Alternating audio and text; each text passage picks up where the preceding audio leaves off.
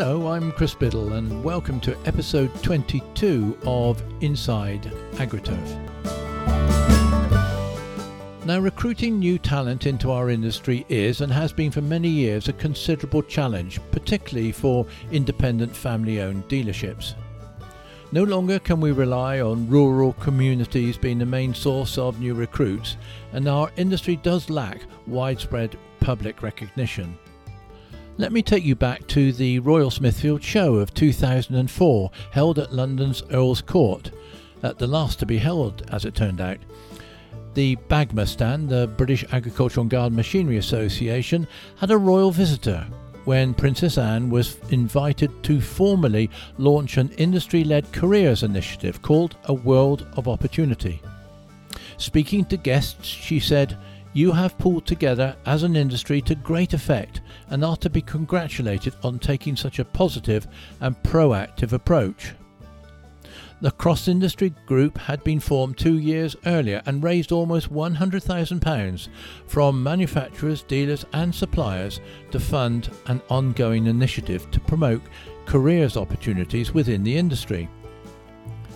So has the momentum of that royal endorsement 16 years ago been maintained? And as the industry evolves, is it targeting the right people with the right approach and the right messages? Now, to try and answer that and get a perspective on the current situation, I'm delighted to be joined by Richard Charles, the After Sales Customer Care and Training Manager, UK and Ireland for the AGCO Corporation. Richard is responsible for the training of some 800 service technicians, including apprentices, employed at around 140 sales and service depots representing AGCO's 4 tractor brands, Massey Ferguson, Valtra, Fendt and Challenger. He spent about 15 years in an agricultural machinery dealership before joining AGCO in 2013. First, however, I wanted to know what impact the current COVID restrictions were having on AGCO's apprenticeship programme and the delivery of the company's own ongoing training schedule.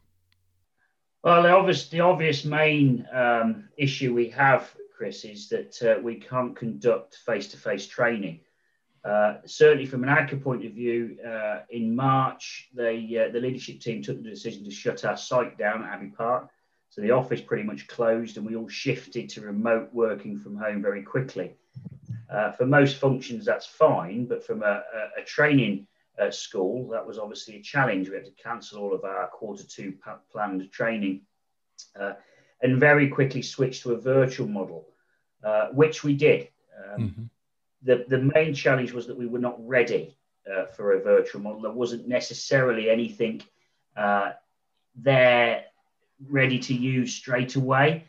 So we had to spend some time building a virtual model and then started to work out and go through the pain of piloting, testing, running it with live people, but all in a very short space of time because we couldn't really afford to lose the whole of the quarter.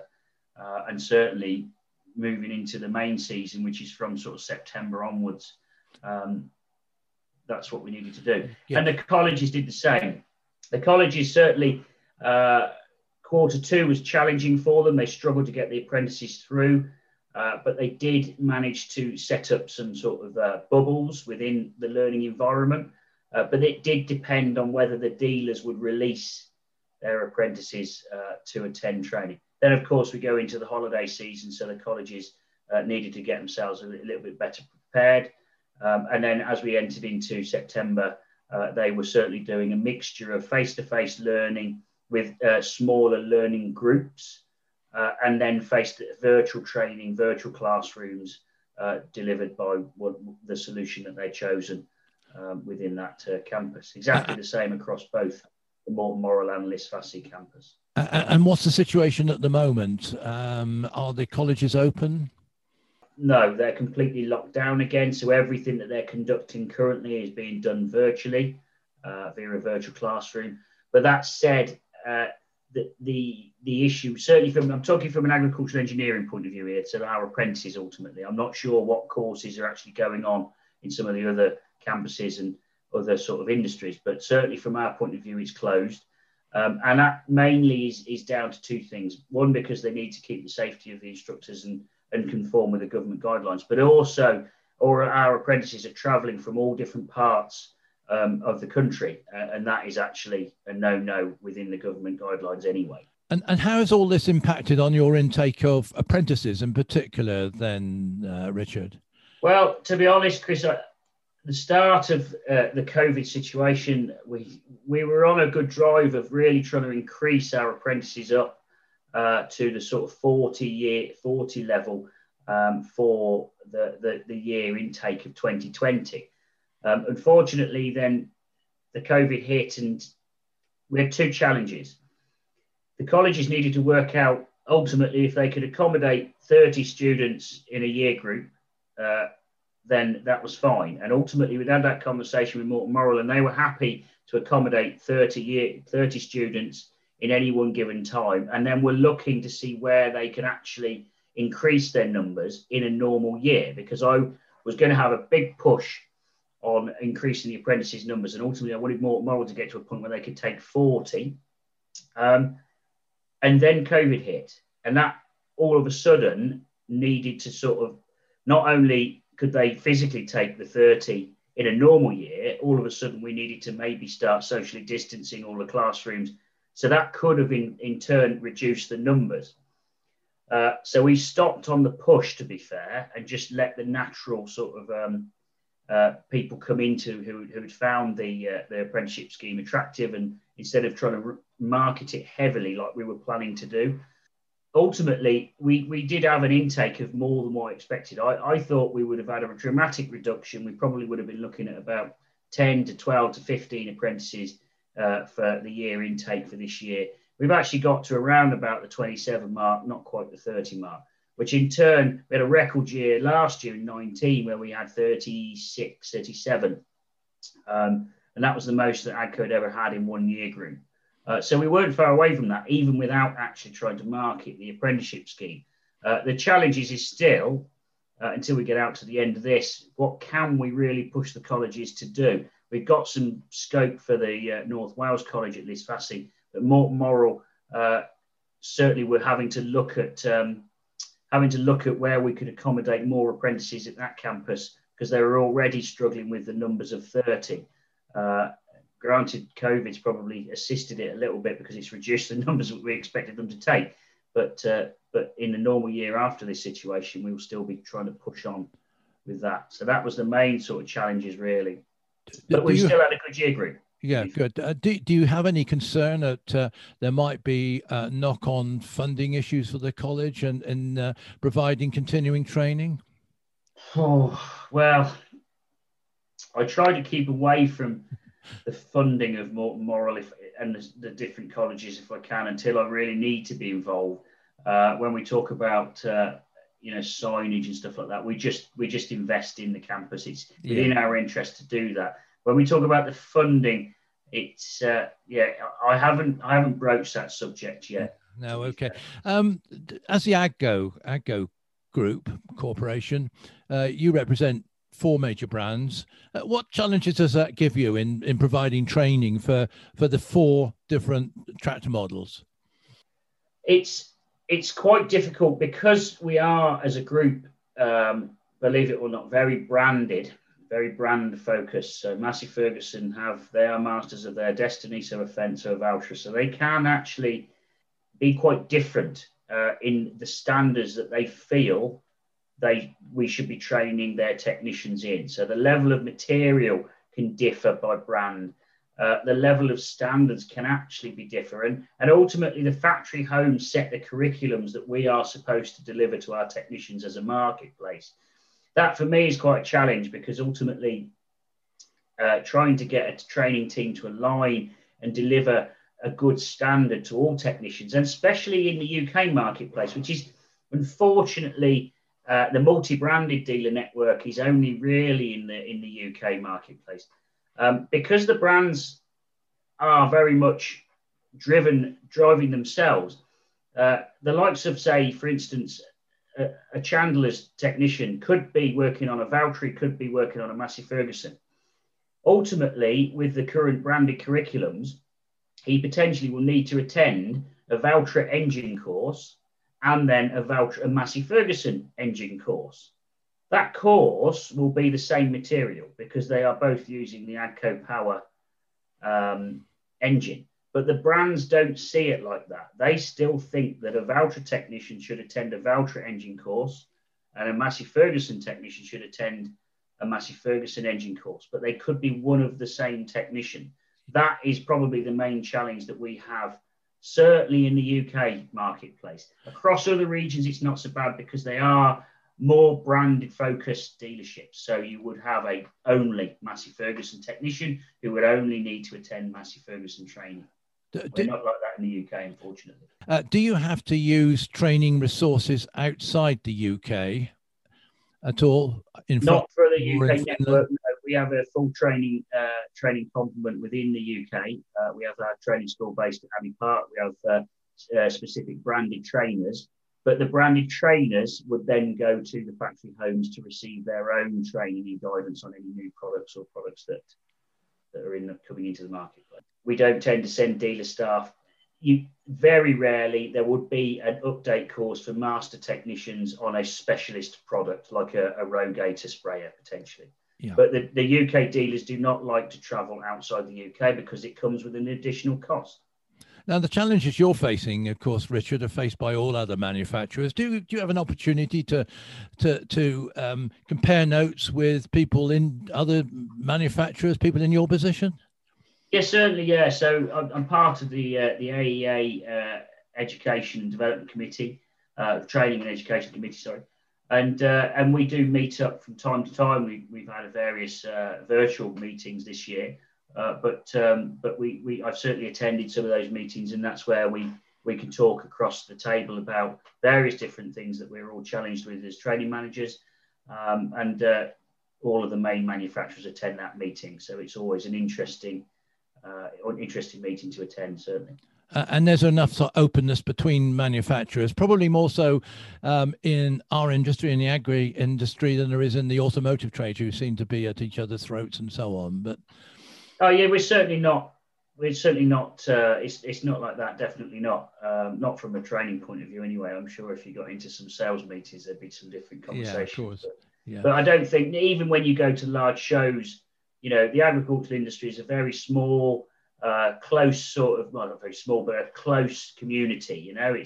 You don't get away with a lot in the agricultural industry without a lot of people knowing about it very quickly, if you know what I mean. Because everyone still talks to each other, as you say. So we're not very guarded, really. We're all quite open, I would think. So yeah, it certainly isn't the cutthroat.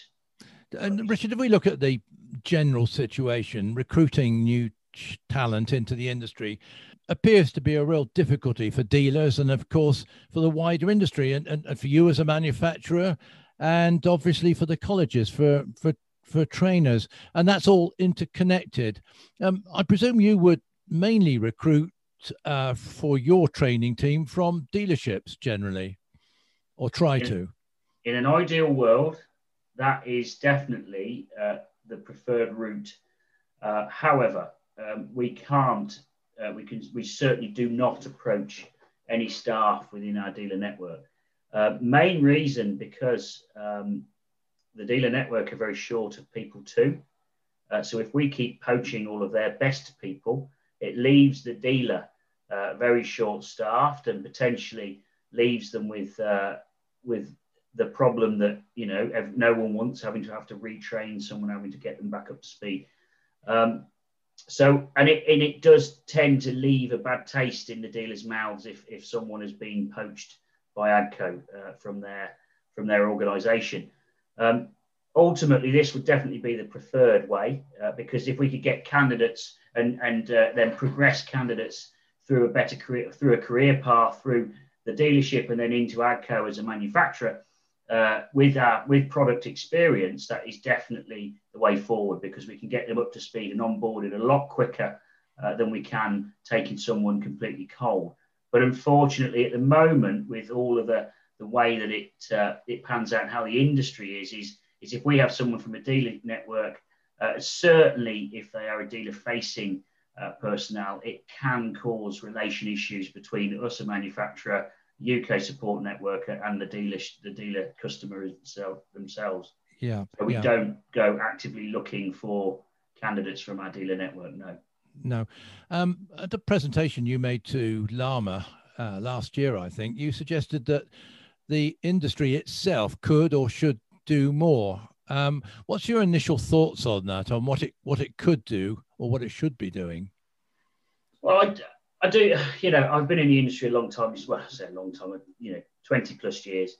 I've never done anything else really apart from men tractors. So I've been about a little bit, and I've heard this conversation that we can never get good people time and time again. But I've never actually heard anyone say what we're going to do about it or what are we doing about it. We are perceived to be a closed shop. The industry is perceived to be a closed shop. By who? In agriculture. Sorry? By who, Richard? Anyone you speak to. Anyone who's not in agriculture that you speak to at any careers events or any schools, well, how do I get into agriculture? That no one even approaches the subject because they believe that we are a closed shop. If you are not in the industry, you can't get in the industry. Yeah. If you're not already a farmer, you've struggled to become a farmer. Yeah, sort of obviously building awareness of this industry and indeed knocking down that perception that it's a closed industry probably takes a bit of time and money. There was, as I said right at the introduction to our conversation, an initiative launched back in 2004, which generated a fund of nearly £100,000, which was actually generated from dealers and manufacturers for what was called then the Careers Project. But I'm not aware at the moment there is such a fund to run a continual awareness campaign. Do you think there is, or should there be? Not that I've seen, Chris, to be fair, and certainly haven't heard of any fund. So I'm not sure. And to be honest, we go to the AEA meetings, like I mentioned earlier, and if you ask any of the other manufacturers, where do you go? Where do you have career stands? Where do you, it's either agricultural colleges or it's agricultural shows. Yes. The people that are already at those colleges, are already at those shows, are already in the industry. Yes. We need to be looking further afield. Yes. I think the problem is, and I see it every day. I live next door to Land Rover. There's a lot of people being recruited by Land Rover, and I'm sure there's a lot of people, certainly with the technology that we're using in our products these days, that we would benefit from having into our industry and certainly into our sort of company as AGCO. Even just at a Warwickshire level, to be honest. But how do we attract those people? We need to be going to the same skills fairs, the same careers events that the likes of the automotive giants are going to. But we as AGCO can't really be as attractive and put as nice a show on as the likes of Land Rover can. But maybe as an industry, if we pulled together, we could go to the World Skills event. And actually compete against the automotive giants. But we just need to do better and look further afield. Well, just in our own network, if you know what I mean. Going back to that original initiative in 2004, the money was to be spent on leaflets, which is fair enough, and on PowerPoint presentations for careers teachers. I really have to question whether that's relevant any longer. Would you think? We're in a new age of communication, aren't we, Richard? And we got to grab people in a different way to which we have in the past. Yes, social media is definitely the way forward to market most things these days, isn't it? Yeah. I'm not quite sure how schools. Unfortunately, COVID hit me. I was going to start going to local schools to understand actually how they sit down and discuss any school leavers, spend more time with the college campuses and recruitment. So we haven't managed to do that. But I'm still interested to know exactly what they do, because I went to a school which is, in a reasonably small town, quite close to the countryside. It's not in a big city, quite close to the countryside. And when I said I wanted to be an agricultural engineer in my careers interview, they just put me out of the room because they didn't have a clue what I was supposed to do. Luckily enough, I knew exactly where I needed to go and what I needed to do. But that was on my own initiative. The school just went, okay, good luck, thank you very much. And this is the problem. And this is in a reasonably, close to the countryside school. If you're in the middle of Coventry or Birmingham or a big city, you've got no chance of even having any idea that agriculture is a potential career path for you. So the key question is really, Richard, in seeking to try and attract new recruits, are we looking in the right places? And if not, where might we find them? Well, we're definitely not looking in the right place. You always need to keep your eye on the talent that is within your own network already. But ultimately, all we do, we're almost incestuous, Chris, if that's the right word. Dealers take technicians from other dealers. We don't try and find, new technicians from necessarily other avenues. They're more likely to recruit an agricultural engineer from a John Deere dealer to go into an AGCO dealer and vice versa. You know what I mean? We need to start looking further afield, and we need to start developing better career paths in the agricultural industry, right from the word at school, right from schooling point, and ultimately even start trying to attract graduates and university graduates straight into dealer networks, straight into the agricultural industry, not just people that have gone to agricultural university. I'm given to understand that you also think that there may be a source of new talent within people leaving the services. Is that the case? Yes, certainly. Sorry. So there's two elements to it. So we need to start developing better career paths from the word go, from school leavers, whether it's, degree level apprenticeships, but also there are, and this is just one that we've started to look at, is there is an untapped resource, I believe, that within sort of ex-military leavers, ex-military leavers, ex-service leavers, come into the world from leaving the forces with some seriously good skills and some very good transferable skills that we would potentially require in the ag industry. That is definitely an avenue that we do not explore heavily enough, and we've started really exploring whether we can start to home some of these ex-leavers in our dealer network, and in turn, hopefully, into AGCO themselves as well. And they would be more experienced and also be used to using their initiative in many instances. Would you take people in from all three of the main services? And is there a problem that if you do bring them in, they may well be trained technicians, but they wouldn't be ag-trained technicians?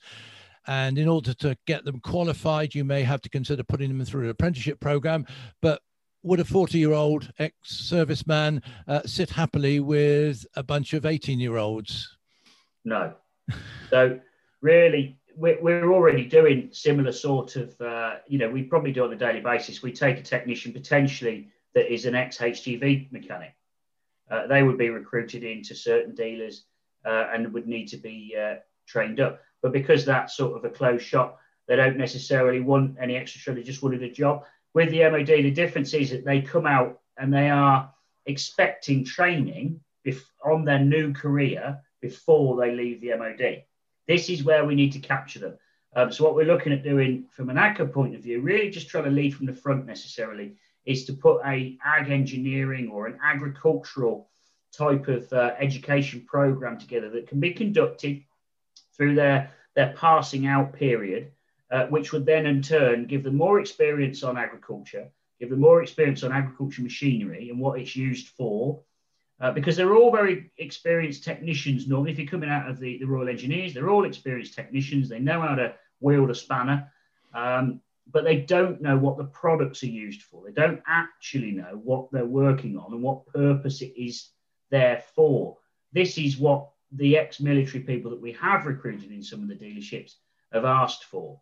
So this is what we're going to do. So you wouldn't put them into the apprenticeship scheme with the school leavers, but we are looking to put a program together where we can enhance their CVs and provide them some good information on the agricultural industry and the agricultural engineering sort of side of the industry to start with, and then ultimately we'll build on the whole industry as a whole.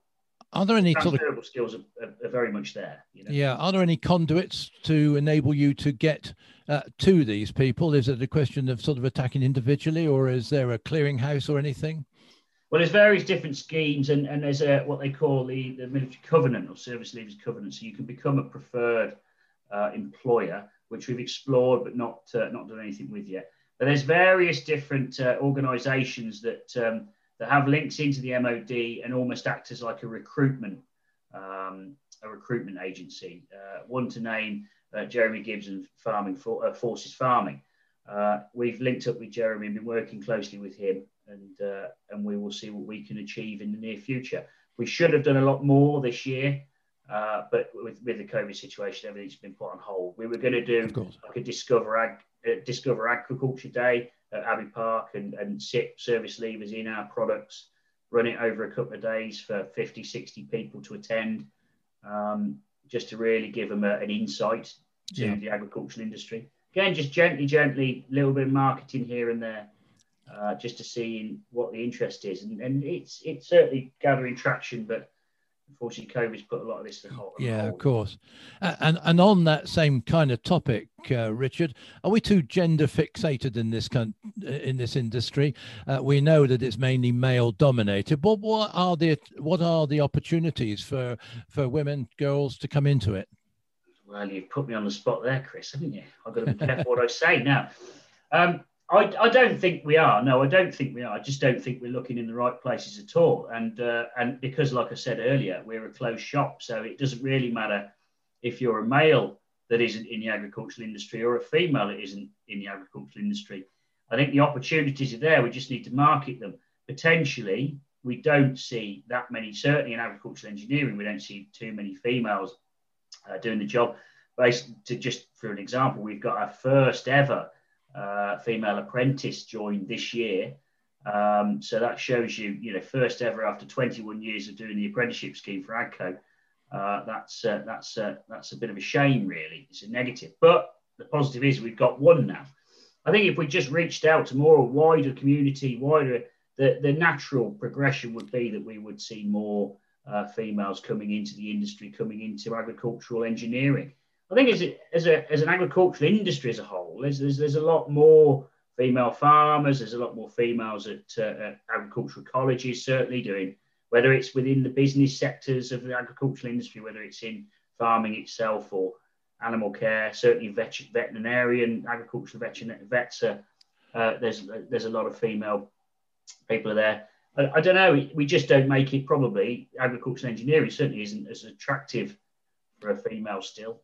It we're not the only industry, are we?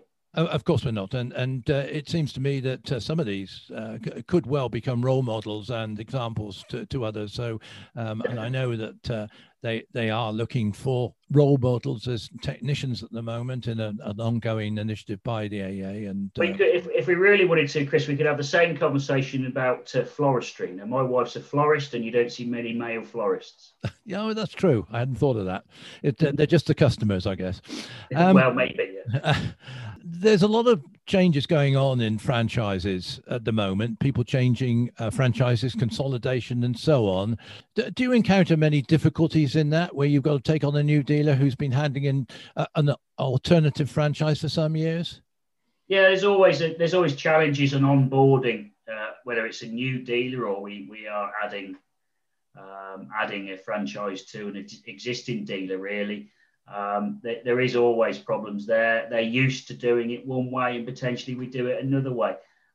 We do put together some onboarding training programs, certainly get into the dealer as soon as possible to get them installed with all of the programs, and then offer them ongoing, system-based training, and just really, there's a hypercare sort of period that we need to go through of probably 2 years, to be fair. With a new dealer, certainly appointing a new dealer from another franchise or a competing franchise to ours. Yeah, so it's certainly anything new is always a challenge, isn't it, to anyone, to be honest? Absolutely. As you said earlier on, you've been in this industry a few years. If you're talking to people, how would you sell your industry? What are the attractions of being in the agricultural engineering industry, land-based engineering, call it what you will? For me, the industry is so fulfilling. You're doing something different every day of the week. I can talk, I was an agricultural engineer most of my life, okay? Now I'm doing something different. But my methods of doing what I do on a daily basis are exactly the same.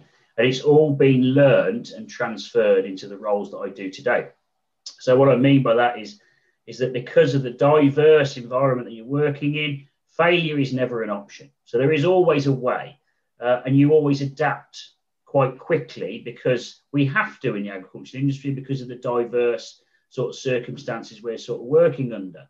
1 minute you could have a tractor in the workshop with an electrical fault, the next minute you're putting a large hydraulic pump on one in the middle of a field without getting your van stuck at the same time, if you know what I mean. So it's very, very challenging, but it's very, very rewarding because the challenges are higher, the rewards are greater. Now, I'm not talking about rewards financial, I'm talking about rewards personally. So it gives you an enormous amount of pride when you've been in a very difficult situation with a customer who's ultimately breathing down your neck because he's desperate to get going again, because he's reliant on the weather and his whole business is reliant on this machine that needs to go. And you get it going and you see that they're going up and down. It is the pride that you can get from that and the sense of reward that you get from that. I've never come across it. No. When I had my children, maybe, or got married, but on a daily basis, and ultimately, all of those sort of diagnostic principles, the methods that you follow, even if you're repairing a product in a difficult circumstance, I use them on a daily basis. Whether it's managing my team, I'm not technical anymore, but all of the processes and methods that I've learned over the years, being an agricultural engineer, transfer into diagnosing problems that I have with team members, as I said, with systems, with facilities. And on the other side of the coin then, Richard, there are people obviously who don't fit in, who leave the industry. What do you think are the main factors in that? Is it working conditions? Is it pay? What is it? Yeah, to be honest, you almost need to get your first reward. You need to, when I was training apprentices, I thought the best way to keep an apprentice in the industry was to get his confidence up as quickly as possible. So he felt that he's fixed that. And I've seen the mistakes of various different foremen over the years that they've, instead of building someone's confidence, they've just told them that that's wrong and this is how you do it. The best way is to put words in their head. Well, maybe just try that. Maybe just try this. And then they fixed it because you guided them, but you make them feel that they fixed it themselves. The quicker you can get that into someone who's new to the industry, or that feeling who's new to the industry, the more likely you are to keep them. Because the working conditions are quite challenging, you need to want to do the job. And the only way you will want to do the job is you keep reaping the rewards when you get over the such challenges. And all that's great. And lastly, Richard, really, you said right at the outset, you obviously had to get up to speed in delivering virtual training, and you weren't being prepared for that. Do you think of the lessons that you've learned and the experiences that you've had this year, that many of the solutions that you've come across this year will be carried forward into permanent features of training in the future? Yeah, I do. Yeah, I think we've done some surveys this year. To be honest, we obviously all we could do from an AGCA perspective was virtual training. That, I think a lot of people were nervous that that's what we would try and shift to permanently. From a technical training point of view, virtual instructor-led training will never replace face-to-face learning. You cannot teach someone how to repair a transmission by not giving them the opportunity to strip down that transmission hands-on. But what it can do is alleviate some of the time spent in the classroom delivering theory. And because we can do that virtually, that reduces the time that the dealers need to travel and be away from their workshop. So from an AGCA perspective, our sort of curriculums will now be based on on an e-learning type module, a virtual instructor-led type module, and then some face-to-face modules. Well, that's absolutely great. And so really, thank you for your time today, Richard. It's been very interesting. I guess to sum up, we would say, and we possibly would agree, that Britain's got talent, and it's just a question of finding it, really. Very much so, yeah. Well, thank you. Need to be looking harder. and in the right places. Exactly. Yeah. Okay, Richard, thank you very much indeed, and I wish you well going forward. No, thank you. Much appreciated. Well, goodness me. There's so much to reflect on there. And if only we could bottle Richard's enthusiasm for the industry. He talked about it being fulfilling, something different every day, diverse, pride in the job, and failure never being an option. And those are descriptions that I've heard from many others within the industry. It's getting them engaged in the first place that remains the most difficult part. Is it a closed shop?